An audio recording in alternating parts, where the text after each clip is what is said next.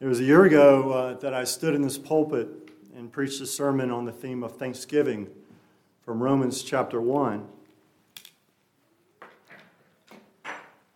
Which, of course, it's not a typical Thanksgiving sermon, Romans 1. And neither is Hebrews chapter 3 a typical Thanksgiving text. Most preachers might go with a psalm or a proverb or a prayer of thanksgiving from somewhere in the Bible. But since we've been working through Hebrews these past few times I preached here, and since I see in this text a subtle yet clear Thanksgiving theme, we're going to stick to the book of Hebrews this first Sunday after Thanksgiving and last Sunday before the formal beginning of Advent. In just a moment, we're going to turn to Hebrews chapter 3, verses 1 through 6. And as we read these 6 verses, we will see the writer of Hebrews continuing his theme of Jesus being better by beginning to explore our Lord's superiority to Moses. Moses is the man the original hearers of this letter would understand to be the most important figure of the Hebrew Scriptures. But we will see in this text that Jesus is even better than Moses. Even as we've already learned that he is better than angels, Jesus is better than heavenly beings, and Jesus is better, we will see in a moment, than the greatest earthly figure of which the Jews could possibly conceive. Jesus is even better than Moses. So with that, and with the theme of gratitude in mind as well, I would invite you to stand with me as we read the first 6 verses of Hebrews chapter 3, verses 1 through 6. Hebrews chapter 3, verses 1 through 6.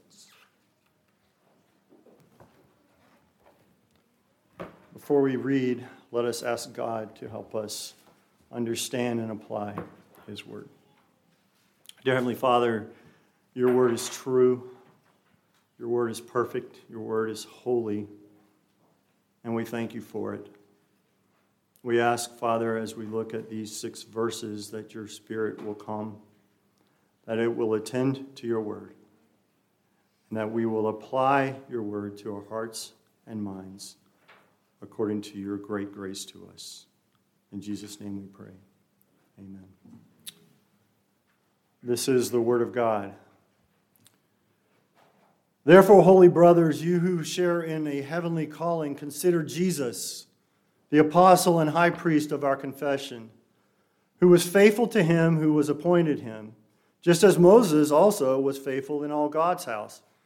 For Jesus has been counted worthy of more glory than Moses, as much more glory as the builder of a house has more honor than the house itself. For every house is built by someone, but the builder of all things is God. Now Moses was faithful in all of God's house as a servant to testify to the things that were to be spoken later. But Christ is faithful over God's house as a son, and we are his house if indeed we hold fast our confidence and our boasting and our hope. Thus ends the reading of God's holy word. Please be seated.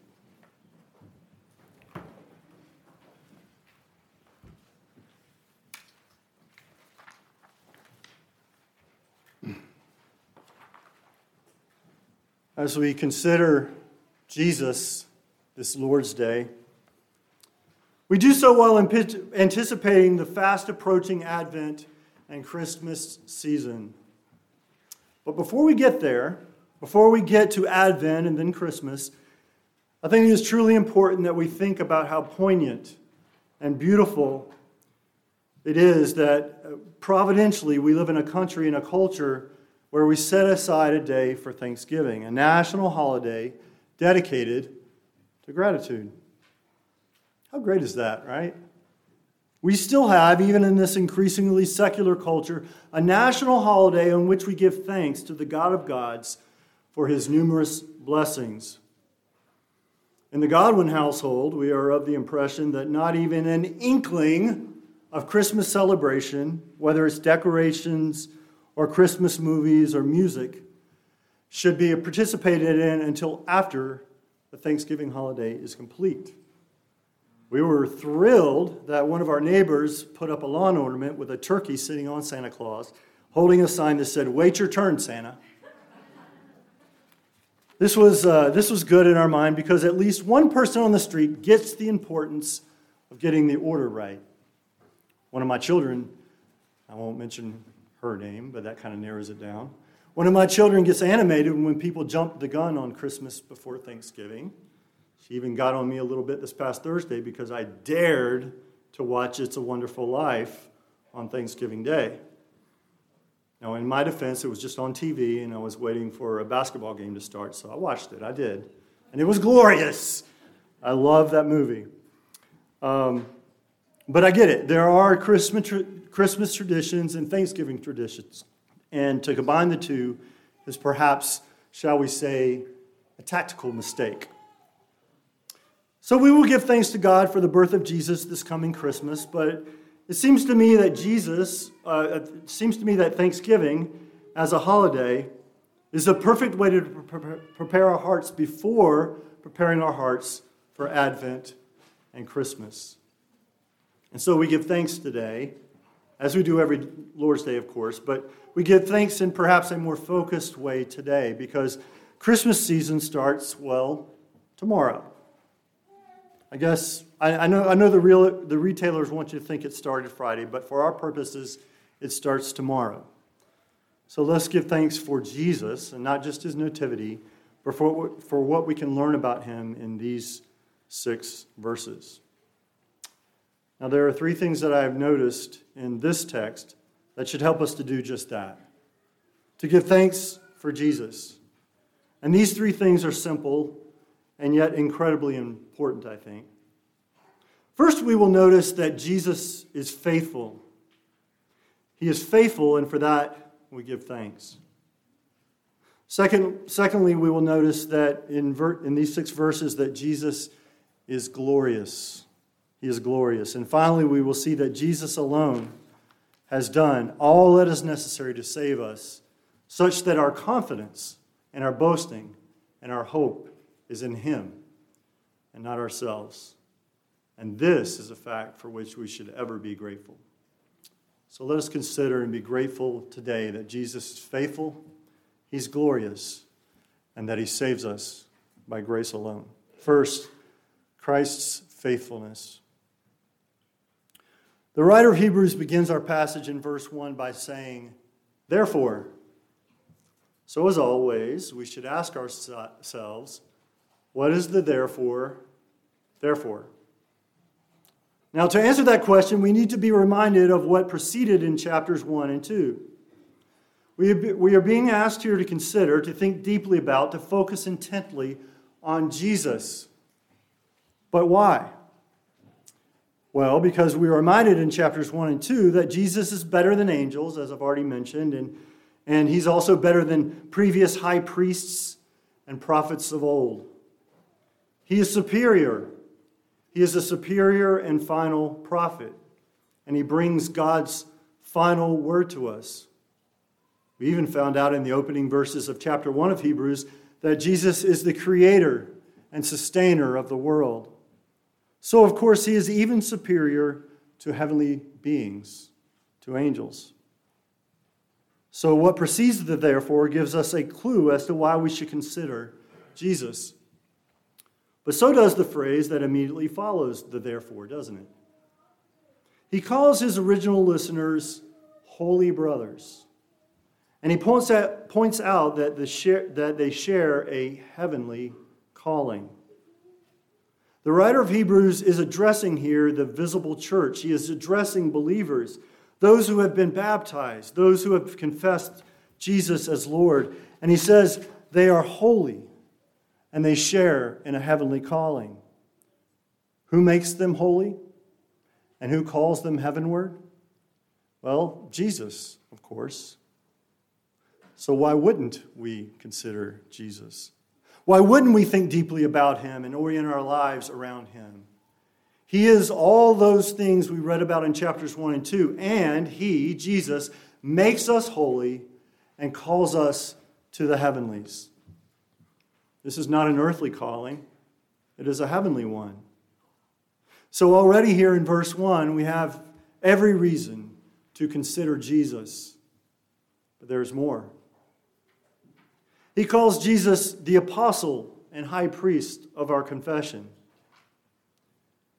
Interestingly enough, this is the only time in the entire New Testament that Jesus is referred to as an apostle. Normally, the title apostle is applied to Paul and the original disciples, but here it describes our Lord. The word apostle simply means one who is sent, a messenger ordained for a specific purpose, an emissary, an envoy. So Jesus is an envoy, but he's not just any envoy. He's not just any apostle. He is the envoy, the apostle, the final messenger. He is called the final word in chapter 1, and now here in chapter 3, he is the final apostle. And all this before we are reminded of Jesus' faithfulness, which is, of course, the point of point 1 of my sermon. So in verse 2, there it is. Jesus is a faithful apostle, a faithful priest. He is faithful to the one who appointed him as envoy. He is faithful to the Father in his plan to save his elect people. And he's compared to Moses here. We see why Jesus' faithfulness supplants the faithfulness of the Old Testament's greatest figure. We see in verse 5 that Moses is faithful to God's house as a servant, but Jesus is faithful to God's house as a son. And this is a difference that makes an important point of the comparison between Jesus and Moses as faithful men. Moses was a faithful man. We read about that earlier. Jesus is the faithful God-man, the incarnate Word. Moses is the messenger who would testify of God's law, but also of the coming Messiah. Jesus is the fulfillment of the law, and he is the Messiah. As a son, Jesus is not just a servant. He is the Son of God with all the rights and privileges that attend that status. As a son, or rather as the Son, Jesus is a servant, but he is so much more. We know that Moses was faithful. He faithfully led God's people out of bondage. He faithfully brought the law to God's people. He faithfully built God's house and attended to it, as we'll see in a moment.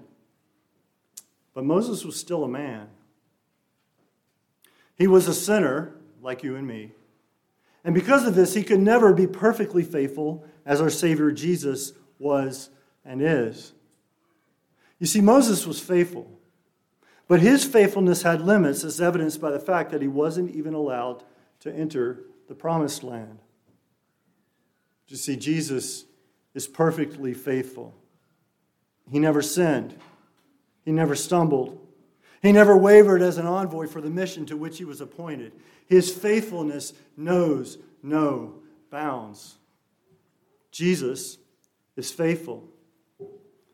He is faithful in all the ways that angels cannot be faithful. He is faithful in ways the priests of the old covenant cannot be faithful. And here we see that he is even more faithful than Moses.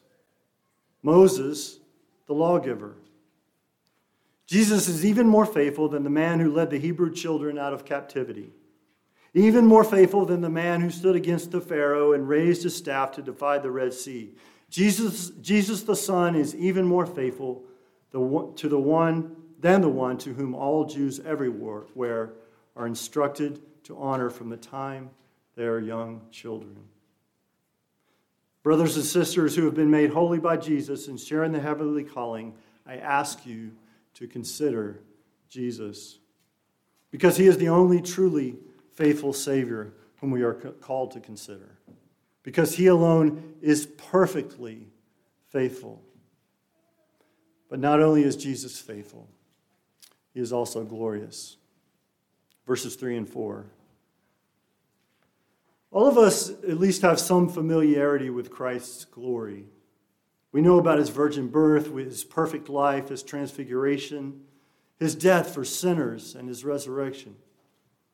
But here in verses 3 and 4, the writer shows us as a point of comparison between Jesus and Moses, Christ's glory as the builder of God's house. And really, this is not just an expression of Christ's glory here in these middle two verses, but also the glory of Christ's church. You see, we, you and me, are part of God's house. As men, women, boys, and girls who make up the church, we are the temple of Christ that God is building. That is the subject of these two verses. Moses was, humanly speaking, the builder of the Old Testament church. He was the mediator of the Old Covenant, and as such, he was the one who was used by Yahweh to call God's people out of slavery, lead the establishment of national Israel, including the giving of the law, and build a system of worship, including his tabernacle, God's tabernacle, and the sacrificial system. Moses was the man God used to build his house. But all these things, the salvation from slavery, the law, the priest, the tent in which God dwelt, were all pointing us to God's greater house, the New Testament people of God, the Church of Jesus Christ.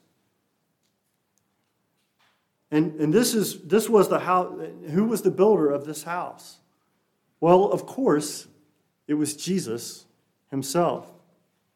Jesus is the foundation of the house along with the prophets and apostles. He is the chief cornerstone of the house. But even more gloriously, Jesus is the builder of the house. Not just the man by whom God is building the house, but Jesus is the builder of the house itself. This is the point of verse 3. For Jesus has been counted worthy of more glory than Moses, as much more glory as the builder of the house has more honor than the house itself. The writer of Hebrews is making a very clear argument here, and the argument is just this. Jesus, as the God-man, as the second person of the Trinity, as the head of the church, is the builder of God's house, with more glory owed him than Moses. Because Moses was just pointing us to Jesus and his church, made up of not just Jews, but also of Gentiles. This is the glory of Christ. He is God. He is the Son of God. And he is building his church that shall never be shaken or torn down. Jesus, as the builder of his house, is an unstoppable architect and builder. What did Jesus say to Peter? And I tell you, you are Peter, and on this rock I will build my church, and the gates of hell shall not prevail against it. Jesus is building his house, his church, and no one will stop him. This is his glory. This is the glory to which the writer of Hebrews is referring. Jesus is the builder of God's church to the extent that Moses cannot even begin to approach. It's worth noting here as well that in verse 4 there is not so subtle reference to Jesus' deity, which is, of course, another allusion to his glory. We learned in chapter 1 of Hebrews, as I've already pointed out, that Jesus is presented as creator and sustainer.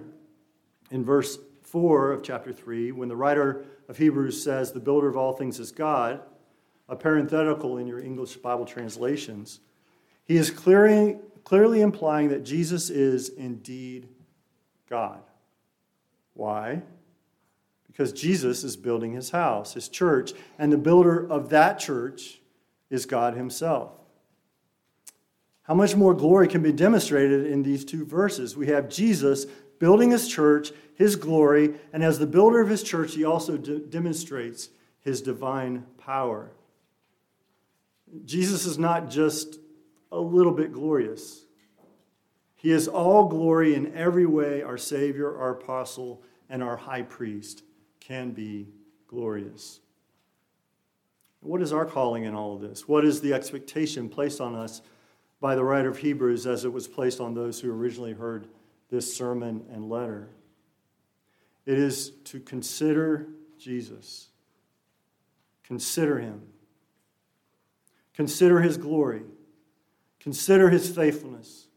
Consider and be thankful that we have such a great and awesome Savior, a great apostle and high priest to whom we owe all love and allegiance. He is better than Moses, not just because he is the glorious builder of God's house and a faithful envoy of the Father, but lastly, because he removes all boasting from the people of his house. It wasn't that long ago, just a month or so, that we were celebrating Reformation Month here at Cross Creek. And part of that celebration, of course, is to focus on what we call the 5 solas of the Reformation. And the heart of these 5 solas is grace alone, faith alone, and Christ alone. In verse 6 of our passage today, we see a glimpse of that in the fact that this passage is summed up by saying we must, quote, hold fast our confidence and our boasting and our hope. The solas of the Reformation and grace alone, faith alone, Christ alone remind us that we cannot boast in ourselves. We cannot boast in our good works. We cannot boast in our own efforts at house building. And in verse 6, we're reminded of this truth. According to that verse, where does our confidence and boasting lie? It lies in our hope. And where is our hope? It is in Christ, and it is in Christ alone. Not in angels, not in Moses, not in prophets or priests or kings, but in the final prophet, priest and king, our Lord Jesus. The prophet Jeremiah says it this way, "Thus says the Lord, let not the wise man boast in his wisdom, let not the mighty man boast in his might, let not the rich man boast in his riches, but let him who boasts boast in this, that he understands and knows me, that I am the Lord who practices steadfast love, justice, and righteousness in the earth. For in these things I delight, declares the Lord." The Apostle Paul sums up this same sentiment in his letter to the Ephesians, chapter 2, verses 8 and 9, 2 verses that most of us find familiar. "For it is by grace you have been saved through faith, and this is not your own doing. It is the gift of God, not a result of works, so that no one may boast." So that no one may boast. We of all people should be humble. We who name the name of Christ and holding fast to the confession that Jesus is Lord have no reason to boast. None. Except in Jesus. Any boasting we may have is not in ourselves or our abilities or the works we do, but in Jesus and his priestly duties for his people, his faithfulness, his glory. He alone is our boasting and our hope. And for that, we should be profoundly grateful. We don't often think that we should be grateful that we cannot boast in ourselves, but we should. We should be grateful for that. Because to boast in anything or anyone other than Jesus is a prison of our own making. Several years ago, I was talking to my battalion commander about his understanding of the Christian faith and how one gets to heaven. He gave an answer that is very typical of unbelievers. He said essentially that as long as we do enough good works to outweigh the bad things that we do, that God will grade us on a curve and let us into his kingdom. This, of course, is a misunderstanding of God's holiness and the nature of God's grace to us. And it's a hellish way to live. How would he know?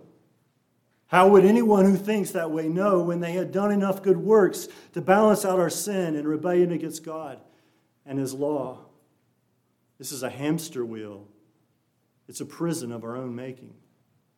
And it ultimately leads to despair and destruction. But you see, that is not our hope. Our hope is in Christ. Our hope and our boasting is in him. And we can be truly thankful that we don't have to fall into the trap of thinking we can be good enough to earn God's favor. Because our favor is found by faith in Christ and him alone. Several years ago, the Christian band Caveman's Call had a song called Thankful. The song was about the doctrines of grace and based in the verses in Ephesians that we quoted just a moment ago. The refrain of the song was simple and a little strange, but incredibly poignant, I think. It went like this: I'm so thankful that I'm incapable of doing any good on my own. You see, when we get a hold of that idea, when we really embrace the fact that there is nothing we can do to earn God's favor in order to be saved, when we in turn get to this wonderful place where we can say, like the writer of Hebrews, our boasting and our confidence is only in Jesus. This is freedom. This is a true understanding of the grace of God. And it will cause us to want to hold fast to Jesus and never let him go. Because Jesus alone is faithful in God's house. Jesus alone is glorious. Jesus alone has succeeded where Moses and priests and prophets and preachers have failed. For this we can and should be truly thankful. I said when I started that our culture was increasingly secular. But that despite this, we have this national holiday to give thanks. And that's a good thing. Now, this past week, as usual, there was a presidential proclamation regarding our national holiday. And for the first time in our nation's history, the presidential proclamation of Thanksgiving did not include a reference to God or faith in any way. But as disappointing as this is, it should not surprise us. Psalm 2 tells us that the nations rage against the Lord and his anointed. And so we should almost expect a lack of acknowledgement by our leaders that our God is the one who deserves our thanks. But this should not cause us to despair. Why?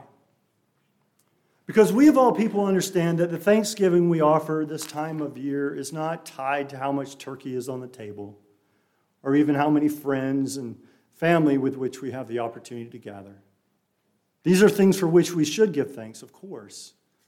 But ultimately, our thanks as Christians is tied not to the bountiful physical blessings most of us possess as Americans. Instead, our thanks is tied to the spiritual blessings that God gives us. Our thanksgiving is tied to Jesus and who he is and what he has done for us, his people. Even when everyone around us, including our leaders, don't see this, we do. We understand that Jesus is our faithful apostle and high priest. And for that we must give thanks, much more than how much money is in our bank accounts. We understand that Jesus is the King of glory and that he is the Lord of the church he is building. And for that we must give thanks, much more than our nation's fortunes or acknowledgement of this fact. And we understand that Jesus has accomplished everything necessary for our salvation, and that for our part is only to believe and to trust him with the arc of history. The point being that we, more than all people, we who confess the name of Christ, know that we have eternal realities for which to be thankful. We have a heavenly calling, and it is not tied to whether our national leaders acknowledge our God and his Son. We can be thankful that we understand these things and we can cling to them by God's grace. So as we end a weekend of national celebration and Thanksgiving and begin a month of focus on the first coming of Christ, we have this great privilege of acknowledging and worshiping the God to whom only we can truly give thanks. We have the honor of considering Jesus, the author and perfecter of our faith, our great apostle and high priest. So this Lord's Day, may we all consider Jesus and give thanks. Amen. Let us pray.